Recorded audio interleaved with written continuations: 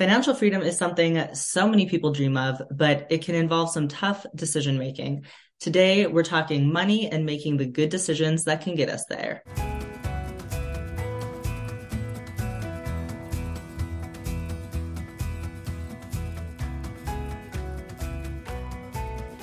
I'm Callie Youngstrom, and this is Keep Yourself Well. My guest today has a very impressive resume. Shannon Lee Simmons is a certified financial planner, a chartered investment manager, a certified life coach, a public speaker, and the founder of the award-winning New School of Finance. The wife and mom of two is also a best-selling author of Worry-Free Money and Living Debt-Free, and most recently just released a new book called No Regret Decisions, which is all about making good choices in tough times, something we can all use a little help with. Let's get into it. Hi, Shannon. Welcome to the podcast. Thank you so much for joining me today. I'm so excited to be here. Well, I mean, it's an honor. I was just saying, you were on the Marilyn Dennis show earlier this week, so I truly feel like I get the chance to sit down with a celebrity at this point. And I always start the episodes with the very, very open-ended question of how do you keep yourself well? Great question. I personally, it's a work in progress. So I think every year I try to pivot that because what I need changes depending on what's going on in my life, what's happening. So I've got two little kids. I've got two little boys, 3 and 5. So things are bananas. Plus I'm a business owner.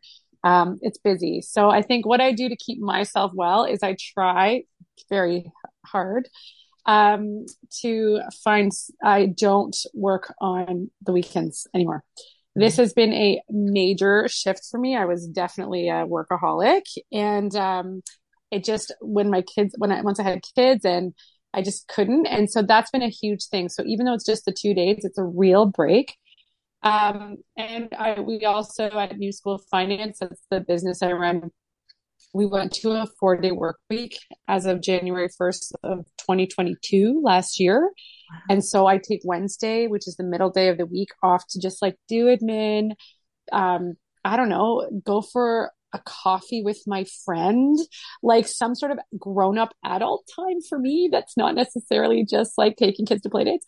And so those things have been huge shifts for me. That's really helped me feel like I'd like, some space for me. That's been the huge shift for me. Good for you. That's incredible advice. Well, and I think it's so important that we hear incredibly successful moms and entrepreneurs and people doing it all give us permission in a sense to take that time. So that's a very refreshing reminder for all of us. I actually think I'm a better business owner, parent, writer, financial planner because of it. What I didn't realize before is I was burning it so hard for so many years that I actually was like headed towards burnout. Also, like you end up in this space where you just are like, you shut down and start saying no to everything or like yes to everything. And there's like very extremes when you're in that place. And so I actually think it makes me a better all around person to have that little bit of like me time and a break from that where I can just like be myself at home. So yeah, I'm a big fan. And for anybody who's running a business out there, if you're wondering if a 4-day work week is awesome, my team at work is obsessed and I feel like we're all happier because of it. Every single one of us is like happier, and that means happier clients, and that means that the business works. So that whole thing, worry about like, what if we don't make money if we take a day down? I mean, not for every business. It's not a one size fits all, but I would suggest looking at your stuff and thinking like, really, could we do this, and trying it. The worst case scenario is it doesn't work. If everybody on your team is like willing to experiment and then it doesn't work, try that out. Good for you. Well, it is very progressive for Canada, especially because I'm trying to remember where in Europe, I feel like Denmark, maybe somewhere was experimenting with it. So I feel like Europe's been leaning towards that a little bit more. Yeah. And I mean, even in certain cultures, like doing siesta and taking a break. And what do you know? People show up more refreshed and more productive. I think that's the time we kind of virtue signal, like butt in desk for more hours means more work, better quality, better productivity, which as you've seen is, clearly not the case.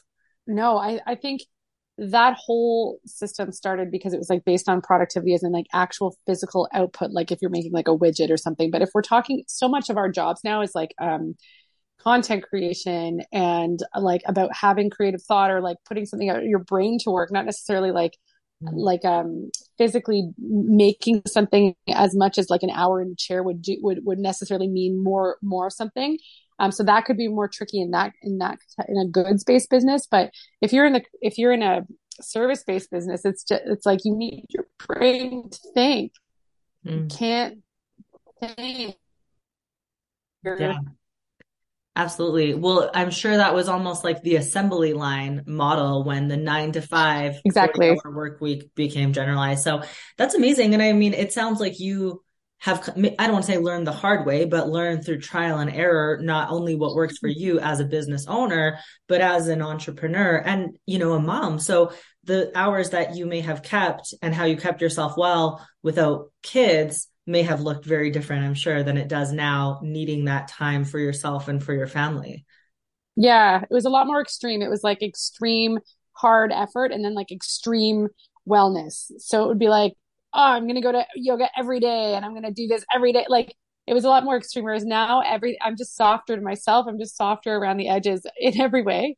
It's just more kind. So Oh, yeah. um it's just a little bit of grace for myself. And that has been a lesson learned over time that I don't think 10 years ago me would have said something like Yeah. that. I love that you use those two words, kindness and grace.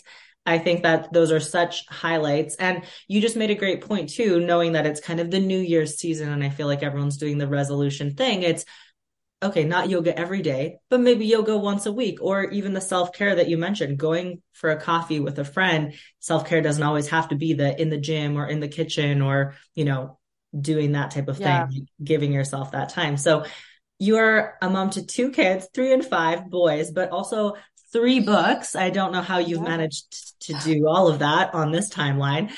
Because with 3 and 5 year olds, your latest book, No Regret Decisions, Making Good Choices During Difficult Times, just came out January 3rd. So somehow with a 3 and 5 year old, you managed to write, publish, and now promote a brand new book. So I'm convinced that you are superhuman. How does that feel to have the latest book out? And because on the other side of a pandemic, let alone motherhood and everything else you have going on as a business owner. It's a huge achievement. I really am so proud of this book. It almost didn't happen. I almost quit 4 times. I signed the book deal the day the schools closed, like March 2020. Wow.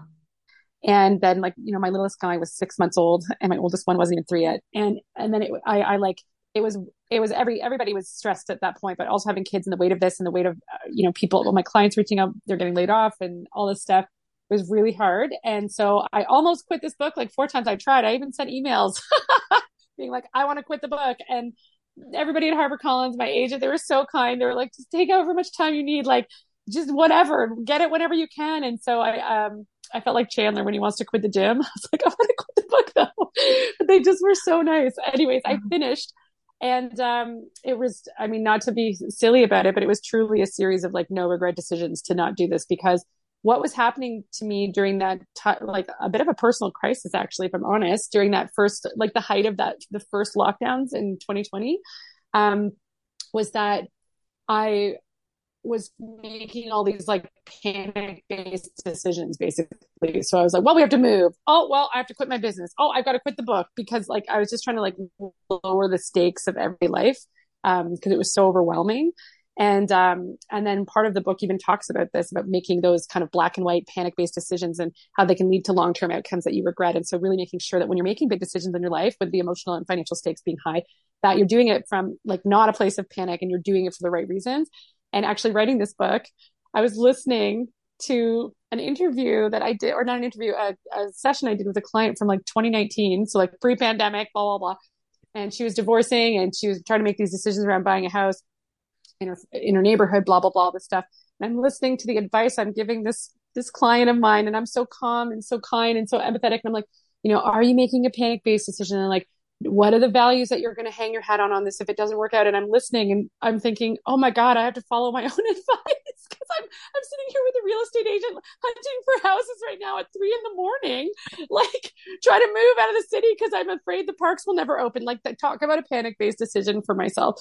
So anyways, this book in a weird way is my favorite book. Not only do I think it's so wonderful, as in like I'm really proud of the content, but also it was a bit of a lifeline for me. It was a bit of a therapy for me myself, writing it while I was in my own personal crisis, writing about difficult times. There was something truly like cathartic about it, and it felt like during the height of COVID too, my thing. So media was for helping other people. New School was for helping other people. Momming was for helping other people. The community was for helping other people. And the book felt like my escape to do just for me. And so there are these stolen moments of writing where it was like 11 at night. It was just me with a tea. And it was like, I'm just like bursting and like crying while I'm writing kind of thing. So it was like pretty cathartic. Congratulations. I mean, any day of the week, it is an absolute accomplishment to write one book, let alone three, let alone to follow through with it, with all of that. And I think that's so beautiful because even the most successful people, clearly, we need to see examples of that there are those like, oh shit, I don't want to do this. Yeah. What am I doing? Like, I can't do this moments. And, one step at a time, you kept going. And it sounds like you had an amazing team surrounding you as well. So, wow, what a huge accomplishment. My team at work is amazing, and they have allowed me to do those things. And also I have a really strong, like my mom is like my mom and my husband are very supportive of all of the roller coaster I put them on. So I feel very lucky.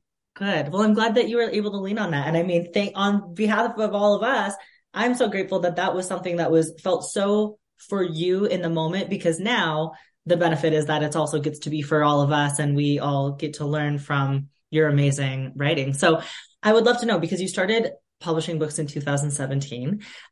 So before kids, you started publishing, and then, a few books and a couple of kids. So what do you feel like has been the biggest surprise since you started publishing books, transitioning from finance, how you're doing it kind of day to day, to publishing? And then amidst pandemic, I'm sure that was a surprise nobody saw coming. Yeah, no, I still see clients every day. That's what pays my mortgage. So like the actual day to day, I still give financial advice on a daily. The books are, as I said, this side. So I never expected a book deal ever. The first one, Worry Free Money, which, again, is a real soft spot in my heart. It's a fantastic book too. That idea had been brewing in my head for years, and I've always been a writer. I can read my grade 7 diary is like a manifesto. It's just, I've always been really able to articulate emotion and like use good analogies. And I think that's really done me well in the financial industry, where you don't see that a lot. So I think that's what makes it kind of folksy and approachable. And then Worry Free Money, I started noticing these like trends among clients that was like, doesn't matter if you're rich or barely getting by. There are these same similarities around how people approach money. And there's like this kind of like solutions that help no matter what situation you're in. And I wanted to put those in a book. So that's how that was born. And it was never to become a writer. It was just that my day job of sitting on the front line of financial planning, you start to see trends that no one else sees. Everyone sees themselves in a silo, but when you see thousands of people's lives play out over 15 years, you really start to notice the similarities, the differences, who's thriving, who's not, what's similar about them, what's not similar, what advice, what worked, what changed people's lives and what didn't. And then you can package that together into like a really solid solution or a book that can help lots of people, because it's like you say that you hear yourself saying the same thing over and over again, right? Yeah. No matter who the person is. And so the books have always been the side gig of the main gig, which is New School of Finance. And they are my creative outlet. So in a financial world where things can be a little drawing, not where I try to keep them as fun as possible, but, there's an element of that.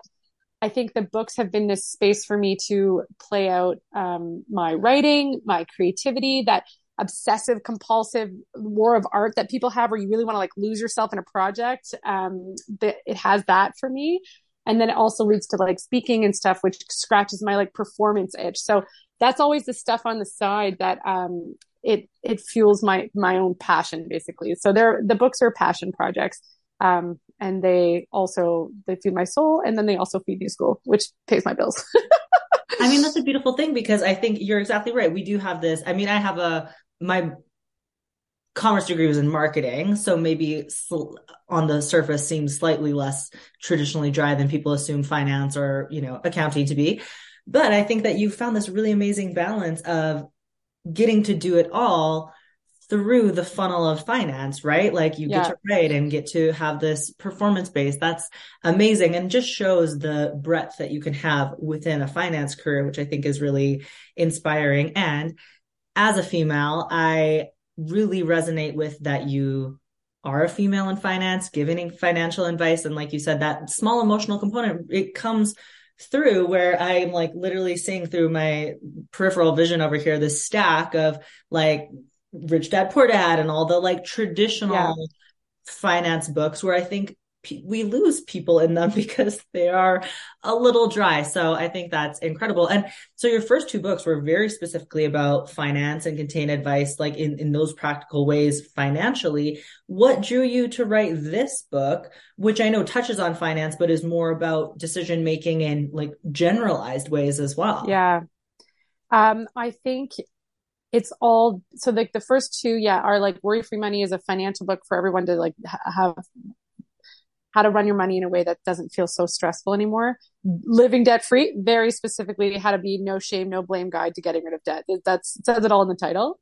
And this one is the result of okay, I came up. This idea was born in 2019, like before the pandemic. So it's very good. Everyone's like, such good timing for a no regrets book, given the uncertainty. I'm like, I had no idea the economic uncertainty and post pandemic world that we would be living in when we put this book together, or the idea. The original book became because what's happened in my life over time, over my 15 years on the front line of financial planning, has been um, people pull me in. I'm also a certified life coach, and people pull me into conversations that are like very high stakes. So my partner is leaving me. We're divorcing. Can I buy the matrimonial home? This is a hugely charged conversation that is emotionally high stakes, financial high stakes, which is why I'm involved in the first place, and a completely uncertain outcome. Okay. So these are the kinds of decisions that this book deals with. Or like my parent is moving in with me because they're very sick. What's up now? I'm becoming a caregiver. What now? Right? Or there's a death in the family, or even good stuff like I want to I want to quit my job and start my own business. Like high financial stakes, high emotional stakes. What if it fails? What if it wins? Like these kinds of conversations I have on a daily basis with people that are at these points in people's lives where they have to make decisions and they're either overwhelmed, nervous, scared, and they don't want to make the wrong decision. And everything is still in, like, you don't know how things are going to play out on the other side. And so I've been having those kinds of conversations with people for so long. And what I really realized is that it's almost like the next layer of money. So it's like the first one is like the peripheral, like dealing with that day to day stuff. And then this, like now it's like, what's underneath those major decisions, because your day-to-day life will look different when something like this happens to you. Like there's a life throws you a curveball or something goes on. So I really wanted to speak to those kinds of financial decisions, and they are financial decisions, but they're also deeply emotional. And I've noticed over the years too, people who made decisions, let's say that they were getting divorced or they quit their job to start a business, which I did myself. And sometimes it works out and sometimes it does not. And when it works out, it's easy to look back and have no regrets, isn't it? Even if you made a default decision, like life happened to you and you got lucky and it worked out. It's easy to look back and say, oh, I did that.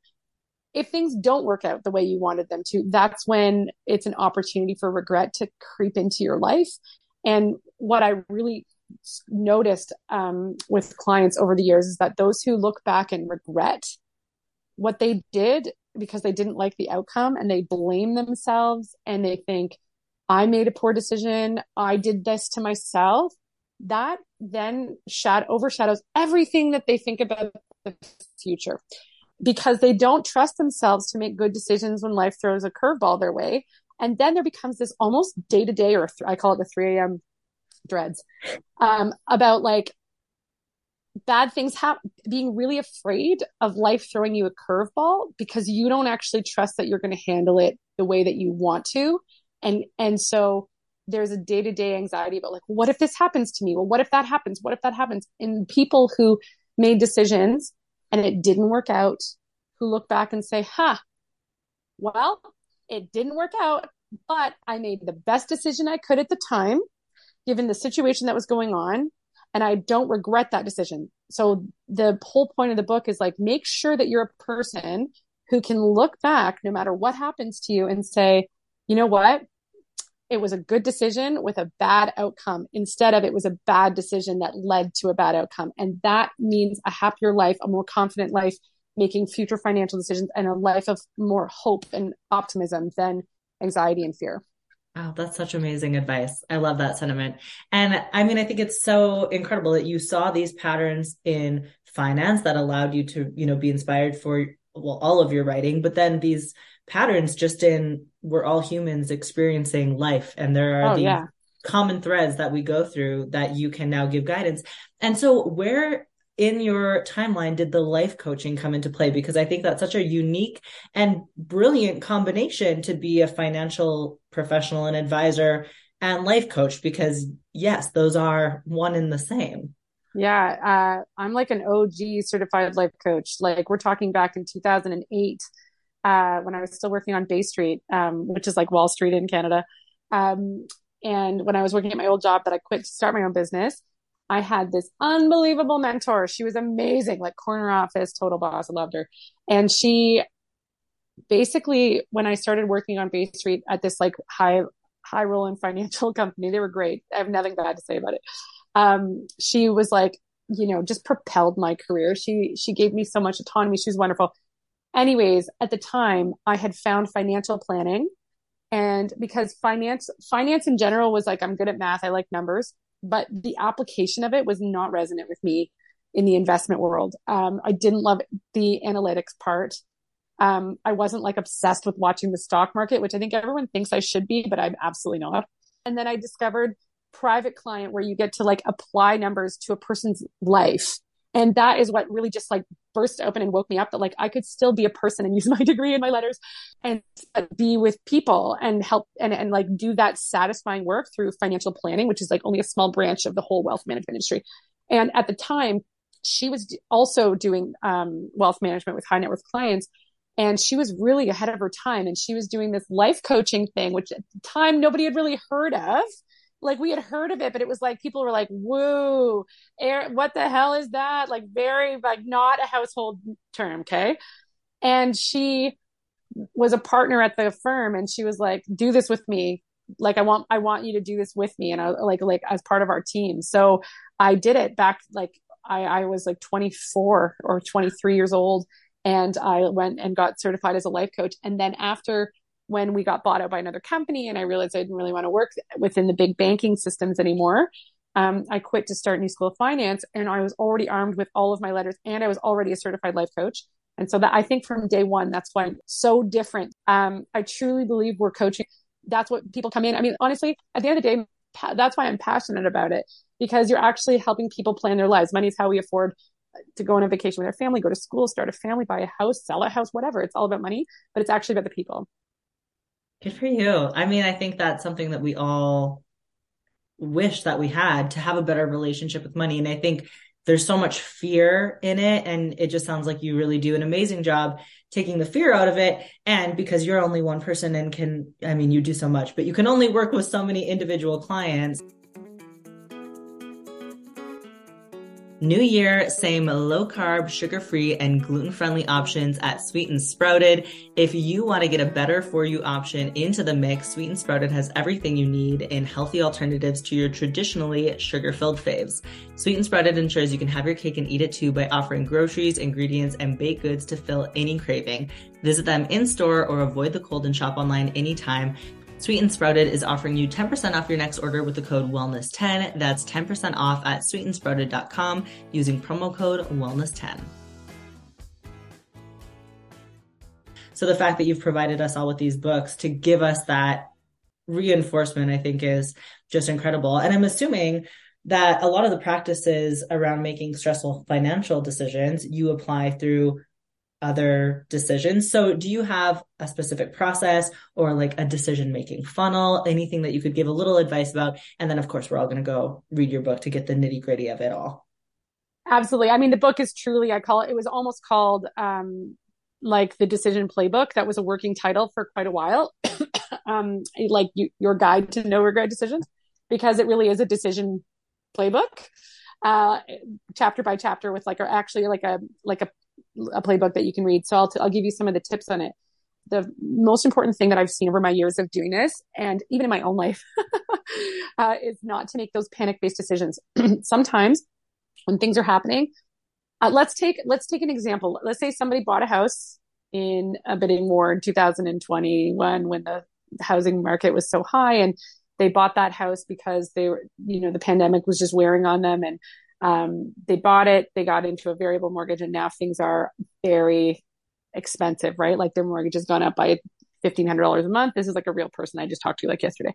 And they are in tears all the time and panicking and like looking at that decision. So there's two possible outcomes here. So one, if that person bought the house during 2021, 2020, when they were in a panic place, so meaning that the only reason they did it was because, and paid the price that they did, was because they were afraid the pandemic was never going to end.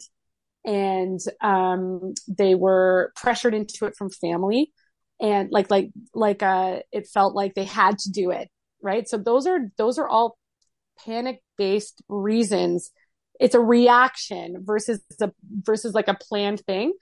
That person is going to regret that they did that, because that decision doesn't actually reflect anything about them. And now they're in this shit situation and they're like, why did I do that? Versus the same exact scenario, same price for the house, same interest rates skyrocketing, whatever. However, imagine the person had been wanting to leave the city for years, and the pandemic just really was like, you know what, now is the time. And they're like, well, the housing is expensive right now, but we've been wanting to do this for years. We can do this. We can afford it. And it's right where my family is. My sister lives down the street, and let's just pull the trigger, even though it's not the best timing, and hope for the best. They do that. They move. Same thing. Mortgage is up $1,500 a month. They're not going to sit there and look at that decision and say, we never should have moved.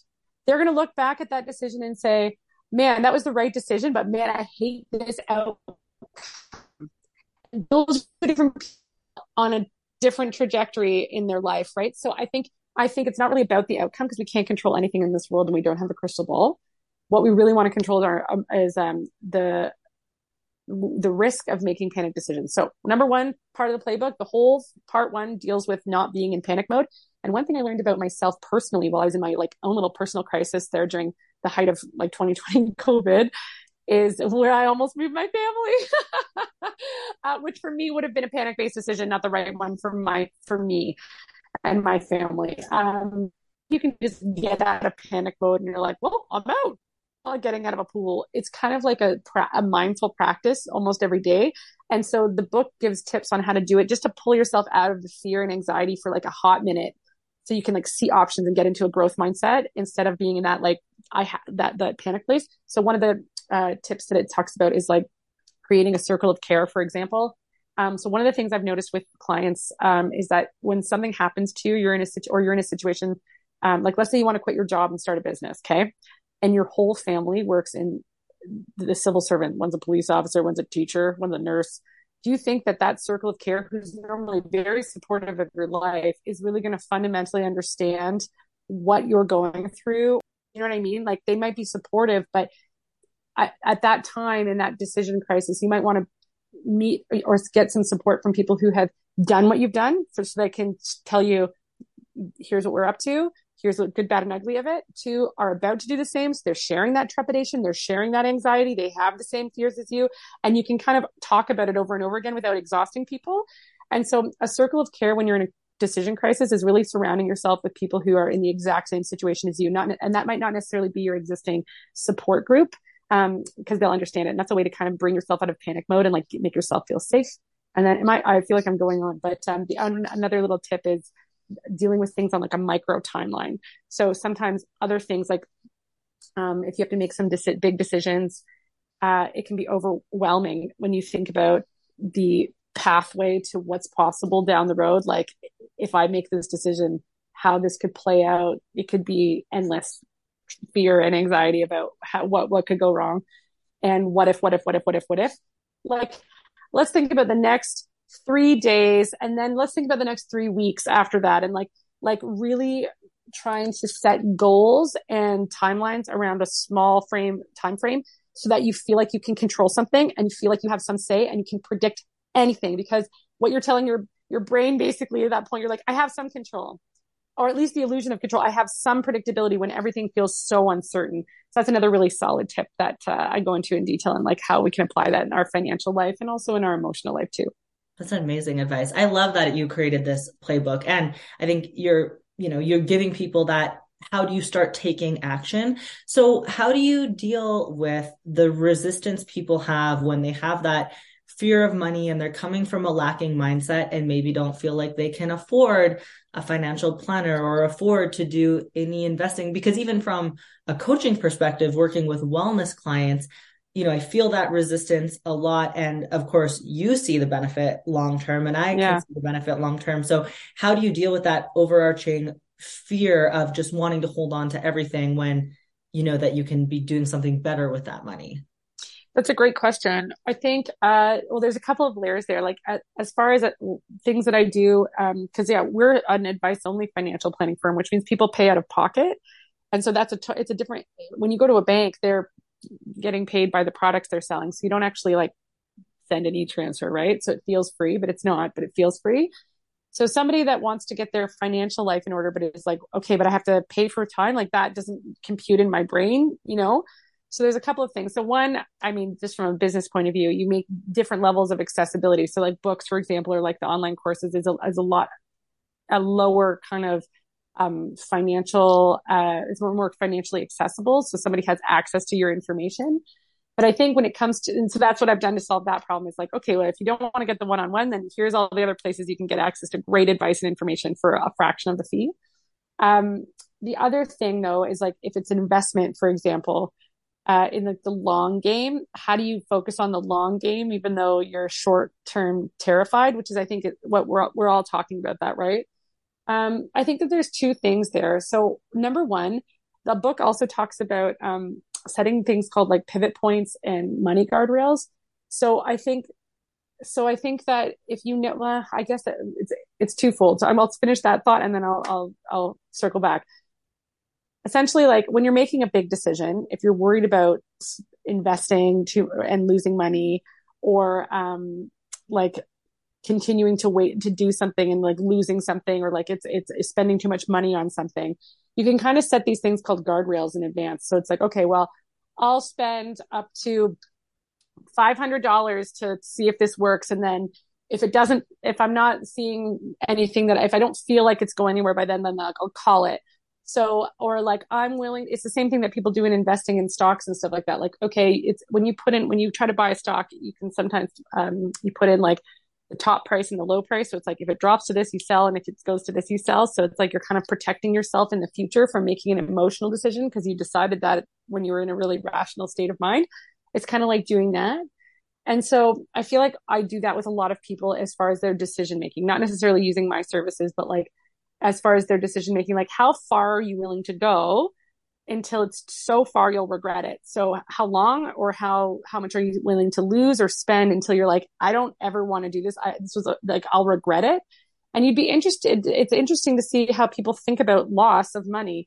So the example that I use in the book is like it's a fertility, like my client was going through IVF, and it's very expensive and, no guarantees. And so it's kind of like, before it all begins, setting that boundary way in advance, in that headspace that's not panicking, and saying like, how far are you willing to go financially until you pivot your plans or do things like that. And so that when you hit that, you know that you did everything that you can. So setting those in advance, I think, is a really good way. And then last but not least, if you're sitting in a situation where you just like, I can't afford anything right now, then I think that's where, I think honestly, I feel like trying. I'm a big believer in I think right now, these days, we have too much information out there, and people think that there's so much free information that, like, why would you pay anybody for anything? And I actually think that that's the opposite. I think right now we need curated information more than ever, because it's actually, there's so much of it out there that you can stress yourself out, and freak yourself out so easily by just being overwhelmed by everyone has their 2 cents too, right? And so it's like, do I do it this way or this way? Well, this person on this blog said this, and this person on this blog said this, and this person on this blog said this. And like, how do you know what's right for you? And so I'm a firm believer that one source, trusted source, an ally, of like, whether it's wellness information or financial information or anything, it's like, you don't have 10,000, like, think about WebMD. It's the same thing. You can Google your symptoms till the cows come home, but like, shouldn't you go to one person who's going to be like, this is what's actually going on, rather than 3 a.m. scrolling WebMD? You know what I mean? Yeah. So I hope people invest in themselves that way. I couldn't agree more. I see it all the time in wellness, and I call it analysis paralysis, because you can only absorb so much, personal development information before it's literally all conflicting, and then you just take action on nothing. So This is why I really love too that you're accessible. You do interviews, you have videos, you have online courses, books, doing podcasts like this, because people get to know you personally. And then when you resonate with that one person, it's like, okay, I trust Shannon, and she will be my financial sage. And, I think your life coaching expertise just, can only go so, like, help that so much. And you living life and experiencing life and being able to share the personal experiences of being a mom and being an entrepreneur and having those fears with COVID that, everybody was doing the panic thing. So I'd love to know more about where the New School of Finance came from, and especially as a woman, because I can only imagine, and I shouldn't assume, but you can tell me more. But I imagine that the financial side of things, especially on Bay Street, for example, is still very much an old boys club, for lack of a better word, although changing and shifting. So where did the New School of Finance come from, and how was being a woman in finance part of that story? Okay, so I would say, especially when I was working on Bay Street, it was like it was actually an old boys club. And it was just like the times, right? It wasn't anything, it was just the way it was. There was lots of women that were there though, but that they came up in the 80s and 90s, and that was hard. Do you know what I mean? It was hard to have a family. It was hard to set those boundaries. It was all of that stuff. So I feel like mine might have been the first generation where people were like, mat leave is a year, and that's okay. And because there was women in leadership positions. And so even though it was few and far between, and I think one of the things that's really important to me is that, the New School of Finance started because of the 2008, 2009 crash, like the Great Recession, that one that happened like 12, 13 years ago now. Oh my God, 14 years ago. So I was working on Bay Street, and I said before, I was working with like very high net worth clients. So, clients who had millions of dollars liquid, not just like a net worth on their house. Like, we're talking about we were managing portfolios that were like $5-10 million. And so, but they were private clients. They were like individuals, not companies. And one thing that was so shocking to me, when the crisis happened, is that the conversations I was having, which I loved, it. Like I said, like, our clients were great. I was so engaged with them, like still doing the financial planning thing with them. They were freaking out. And I'm like, but you still have $8 million left. Like, I remember being like 25 and being like, what? I know you've lost a lot as a percentage, but I think things are good. Like, I would never say that. You got to be there with your person. But I remember thinking that in my head. My 25-year-old brain was like broken. And then I remember being like, with all my friends who were 25 and getting laid off, and all these things were happening to them, and feeling that economic uncertainty at such a young age. Like, you graduate from post-secondary and you're like, here I come, world. And then it's like, boom, no dice. It was like, holy shit, like, that is scary. And so I remember a lot of people saying to me, I would love to get financial advice, but like, I don't have $1 million. Like, I can't just go and get some, and I don't want to be sold something at the bank. So I think New School was born from the combination of two things. One, a a realization among people that the financial services industry is selling you product. I don't think that 2 generations ago that was so top of mind. I don't think people went into the bank thinking, you're selling me something. I think people went into the bank being like, help me. And then there was like this huge awakening that happened 15 years ago, especially with the like crash of like, oh, you're selling me a product. Can I really trust that advice? Like, oh, you're making money off of me all the time.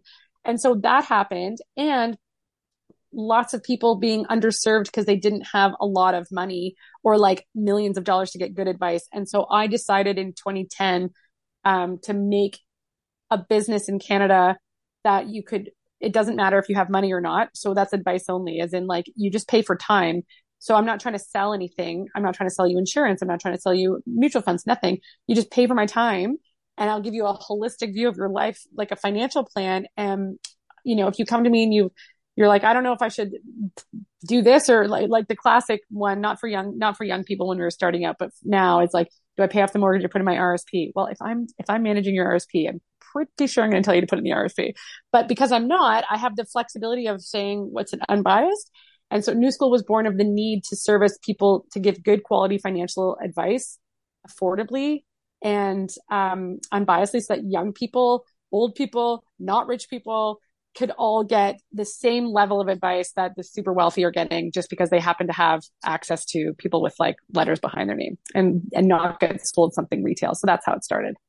That's so brilliant, and gives you that trust, because I think there is this like, not to speak on behalf of everyone, but I sense that there's more of a general distrust of banking, and so people don't know where to go. So it's like, okay, I want to make moves on my finances, but I don't even know where to start. I think that is just worth its weight in gold. So amazing. When do you think people should start learning about financial literacy? Like, I turn 32 next month, and I can say, even with a business degree, I'm like, why was this not more part of the conversation? And like, why are we not learning this in elementary school and high school? Like, at what point do you think someone's old enough to start talking about financial literacy, and where and how should that education start? And I mean, as the young of mom boys, when would you have those conversations? So I already am with my 5-year-old. It's basic, obviously, but it's funny. So he said something to me like a few months ago, and he wanted a Bakugan. It's like their Pogs. Anyways. And he's like, he left his Bakugan in kindergarten and lost it. And I was like, well, that's that, right? And he was like, well, we can just get another one. And I was like, what do you think we just get another one? How does that work? And he's like, well, we go to the store and you just use your magic card thing. And I was like, oh my God, you think that this is literally a money grows on tree thing. Like, you have no concept that I'm actually paying for something here. So I realized that they don't see cash anymore. Like, even at 5, when I was a kid, I remember lining up at the bank. My parents had that little bank card, and they would, and you'd like watch them put checks into them. It would give them to a teller. Like, there was like on a Friday, there was a concept of like, this is money. It's going to the bank, and I'm taking out $100 or something. Like, I saw money. Yeah. These kids don't see money, period. And so, and even like, I remember taking a taxi with my mom, and she paid the taxi driver. Now it's like an Uber app. It's like money doesn't even exist. So we started using actual cash, giving him like, you know, if he helps me fold the laundry and put it away, I'll give him $1 or something like that. And then he has like a little piggy bank. And then buying his own toys. Now we go to like the store where it's like $2 for something, and he brings it in a little like change wallet. It's about 5, and I make him do the thing and like pay for it and like feel the loss of money. And he gets upset and frustrated. And I'm like, yeah.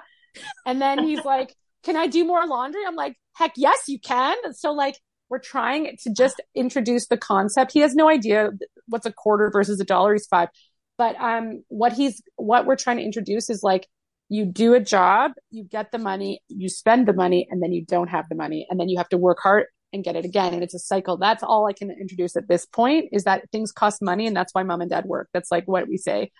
And then I think actual learning about money can start in high school.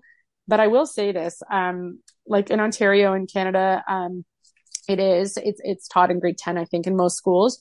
However, that's recent. And I think it's one of those things, like there's also like law 101 in grade 11, but that doesn't mean you can be a lawyer, or like, you know, home ec, that doesn't mean you know how to bake. And so I think what the benefit of doing personal finance in high school is that you're just putting things on people's radars. Like, Mhm. this exists.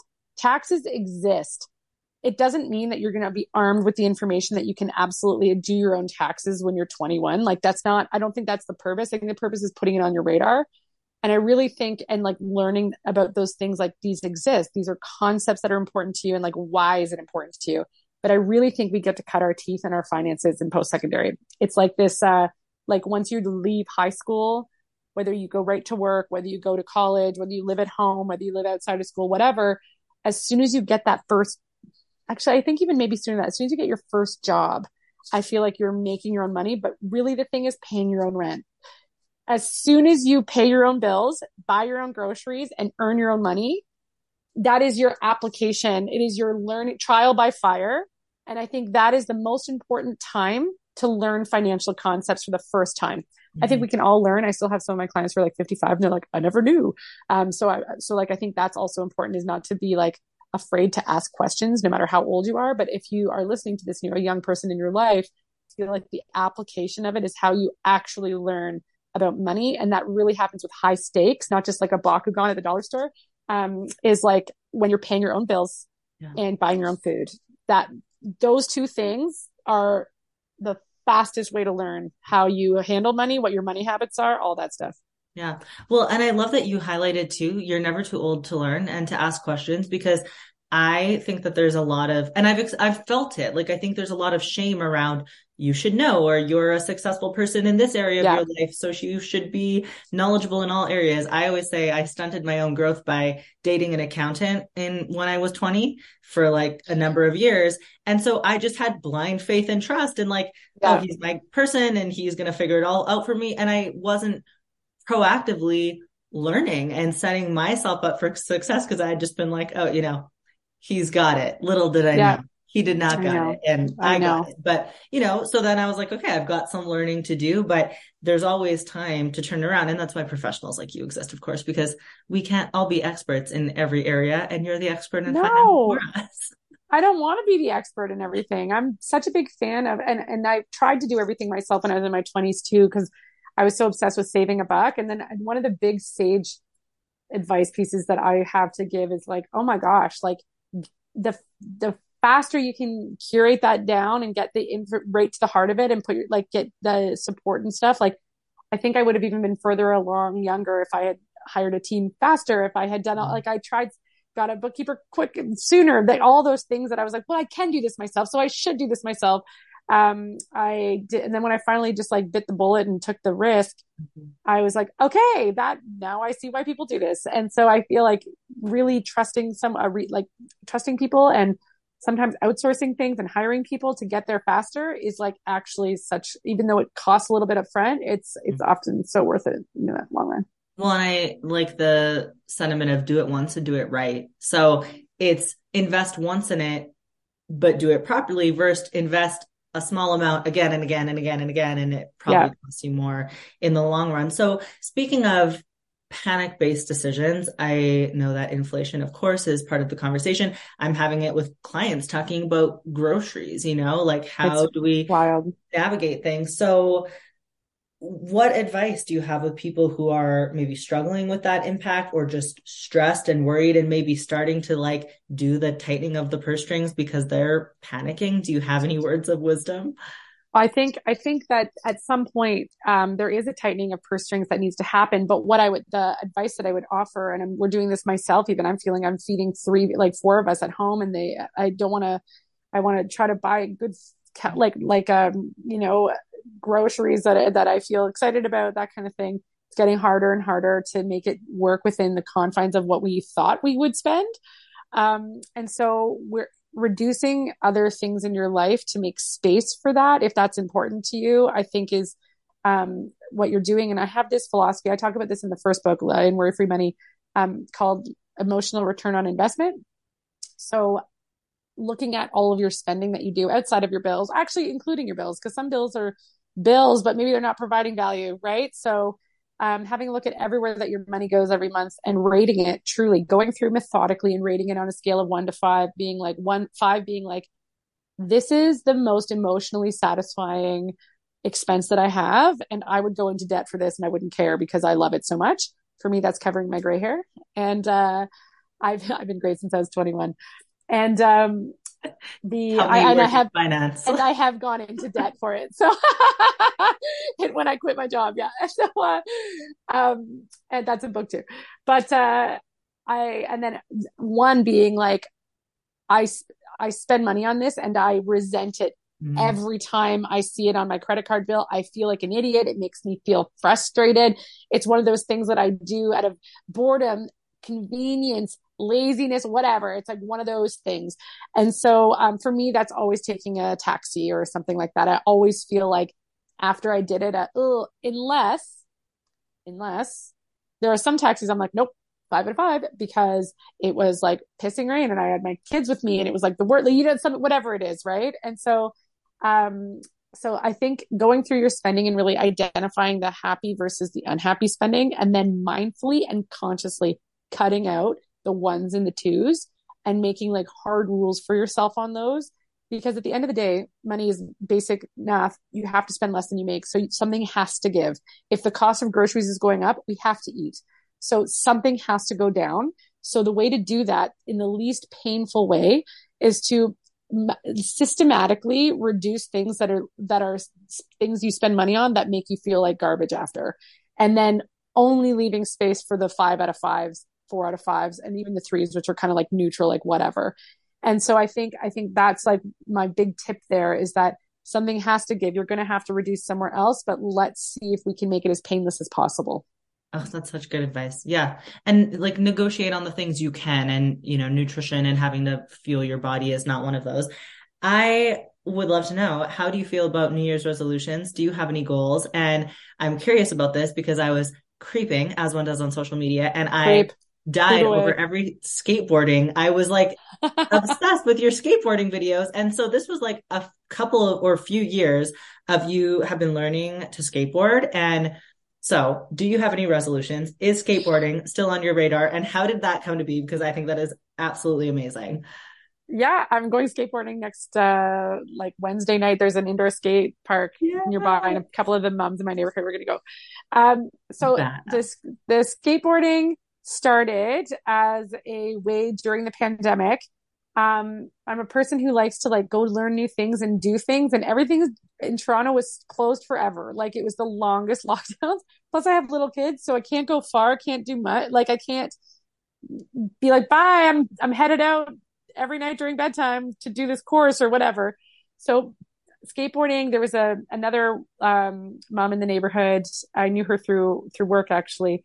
And I knew that she wanted to learn skateboarding, and she started to go in this park down the street from us after bedtime. And the two of us went down to this park after bedtime and just tried not to fall off. And then we loved it. And then Amazing. she was posting it on Instagram, and some other moms down in another neighborhood were doing the same thing and found us. So we united troops and then started meeting at a proper skate park instead of just like at like a playground. And then the combination of the two groups of moms, and they were a little bit more ahead of me and this other mom that started it over here. So we actually learned from them like a lot.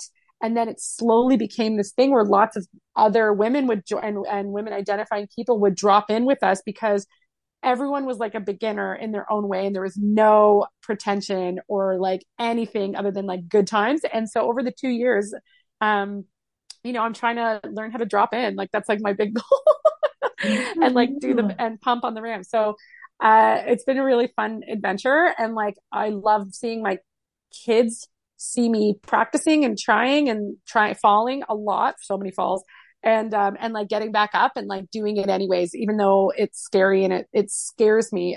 I think that's the other thing. It makes me feel alive because I'm actually terrified. And it's not just fake scared, it's real scared. Like when I'm standing at the top of a ramp, I'm trembling. I'm actually scared. And then it's like, do it anyways. And it's like, okay. And you hurl yourself down a hill and onto concrete at 38. And it's like, what the hell am I doing?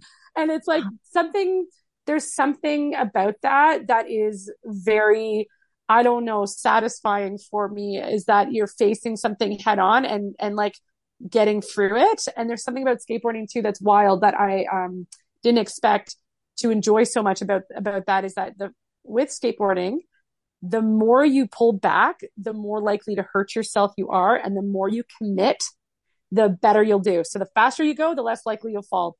The more you hurl yourself down the ramp, you're going to land it. When you pull back that you fall, like all that, you feel every bump, that you fly off your board, like all that stuff. And so there's something wildly satisfying about like hurdling yourself, like throwing yourself into something that you're scared of, knowing that if you're scared, you're going to hurt yourself. And the more brave you are, the more chances you have to land it. Like, isn't that so poetic? I don't know. I love it. I was literally just thinking, like, what a beautiful metaphor for life and like motherhood and business and Yes, all of it. Good it's for so you. cool. It's That's so amazing. cool. Do Yeah. you And it have, is, oh, sorry, go ahead. no, I was just saying, is there any like new projects or goals that you're working on? Well, I'm going to keep skateboarding. So that's something that I think I just like do now, which is super fun. And I do, you asked earlier too, like, do I believe in New Year's resolutions? And I want to say no, but I absolutely do. I want to say no because I think people get really ticked off at the idea of New Year's resolutions because they're like, why not any time of the year? But I fundamentally believe that there is something about the turning of the calendar year, and maybe it's because it's in finances. It's a new tax year. It's RSP season. It's actually significant in the financial world, when it goes from like December 31st to the 1st.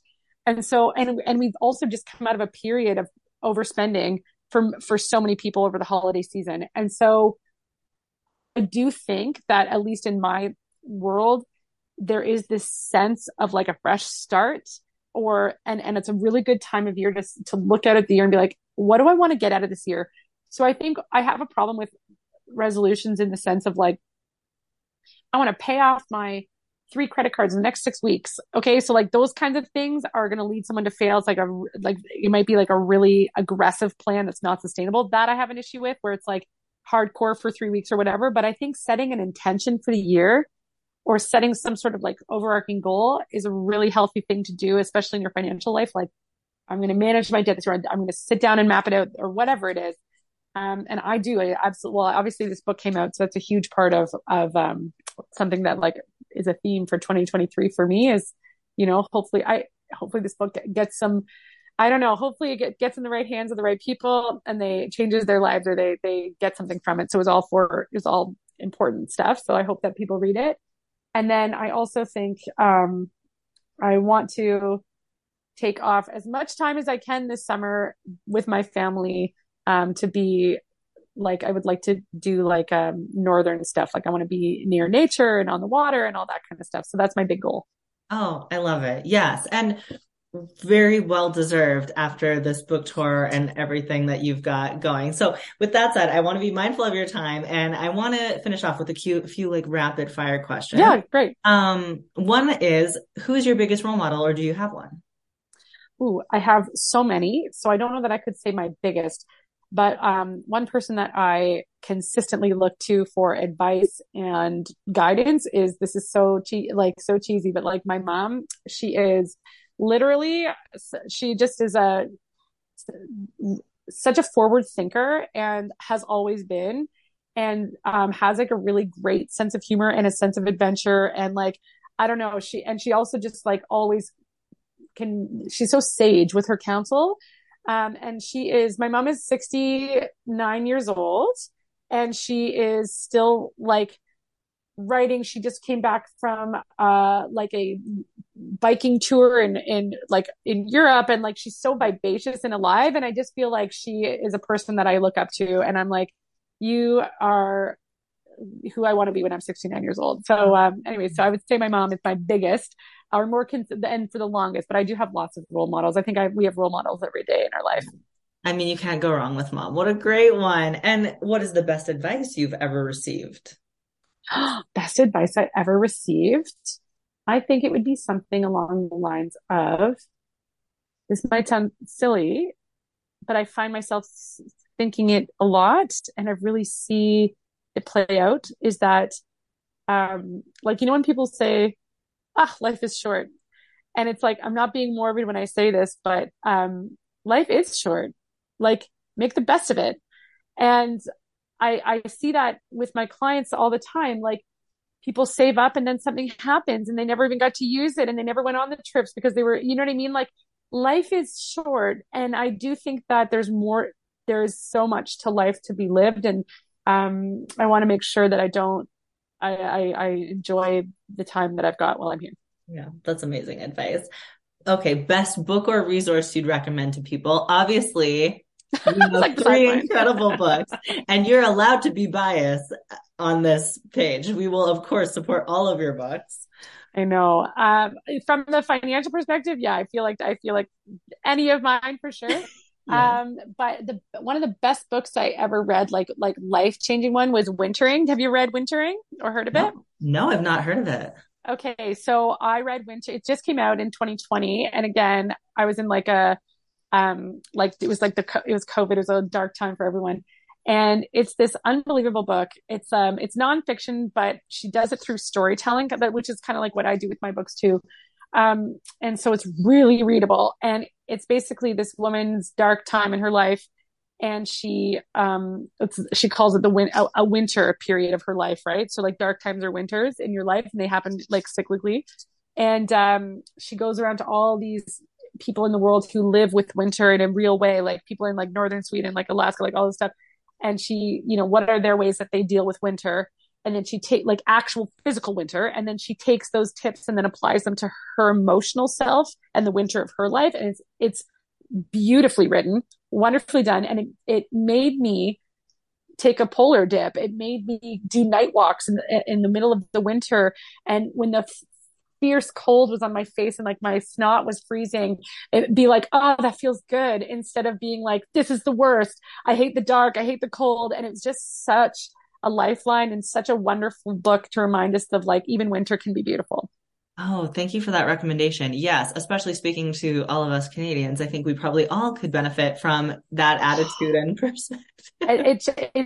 It's literally, it's such a good book to remind us that winter is not the worst. Oh, thank you so much. And finally, last but definitely not least, for everyone who wants to follow along with your financial journey, your skateboarding journey, your journey in life, motherhood, business, where can they find you?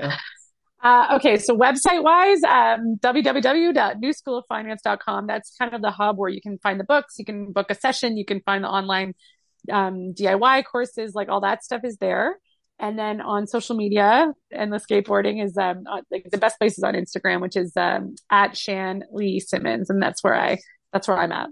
Yes. And we will link everything for you on my website. And I just cannot thank you enough. I have learned so much, and I know everybody listening will have as well. And you may just be hearing from me for one of those calls in the very near future. So I hope so. I appreciate your time, and good luck with everything. I am going to be ordering those books immediately.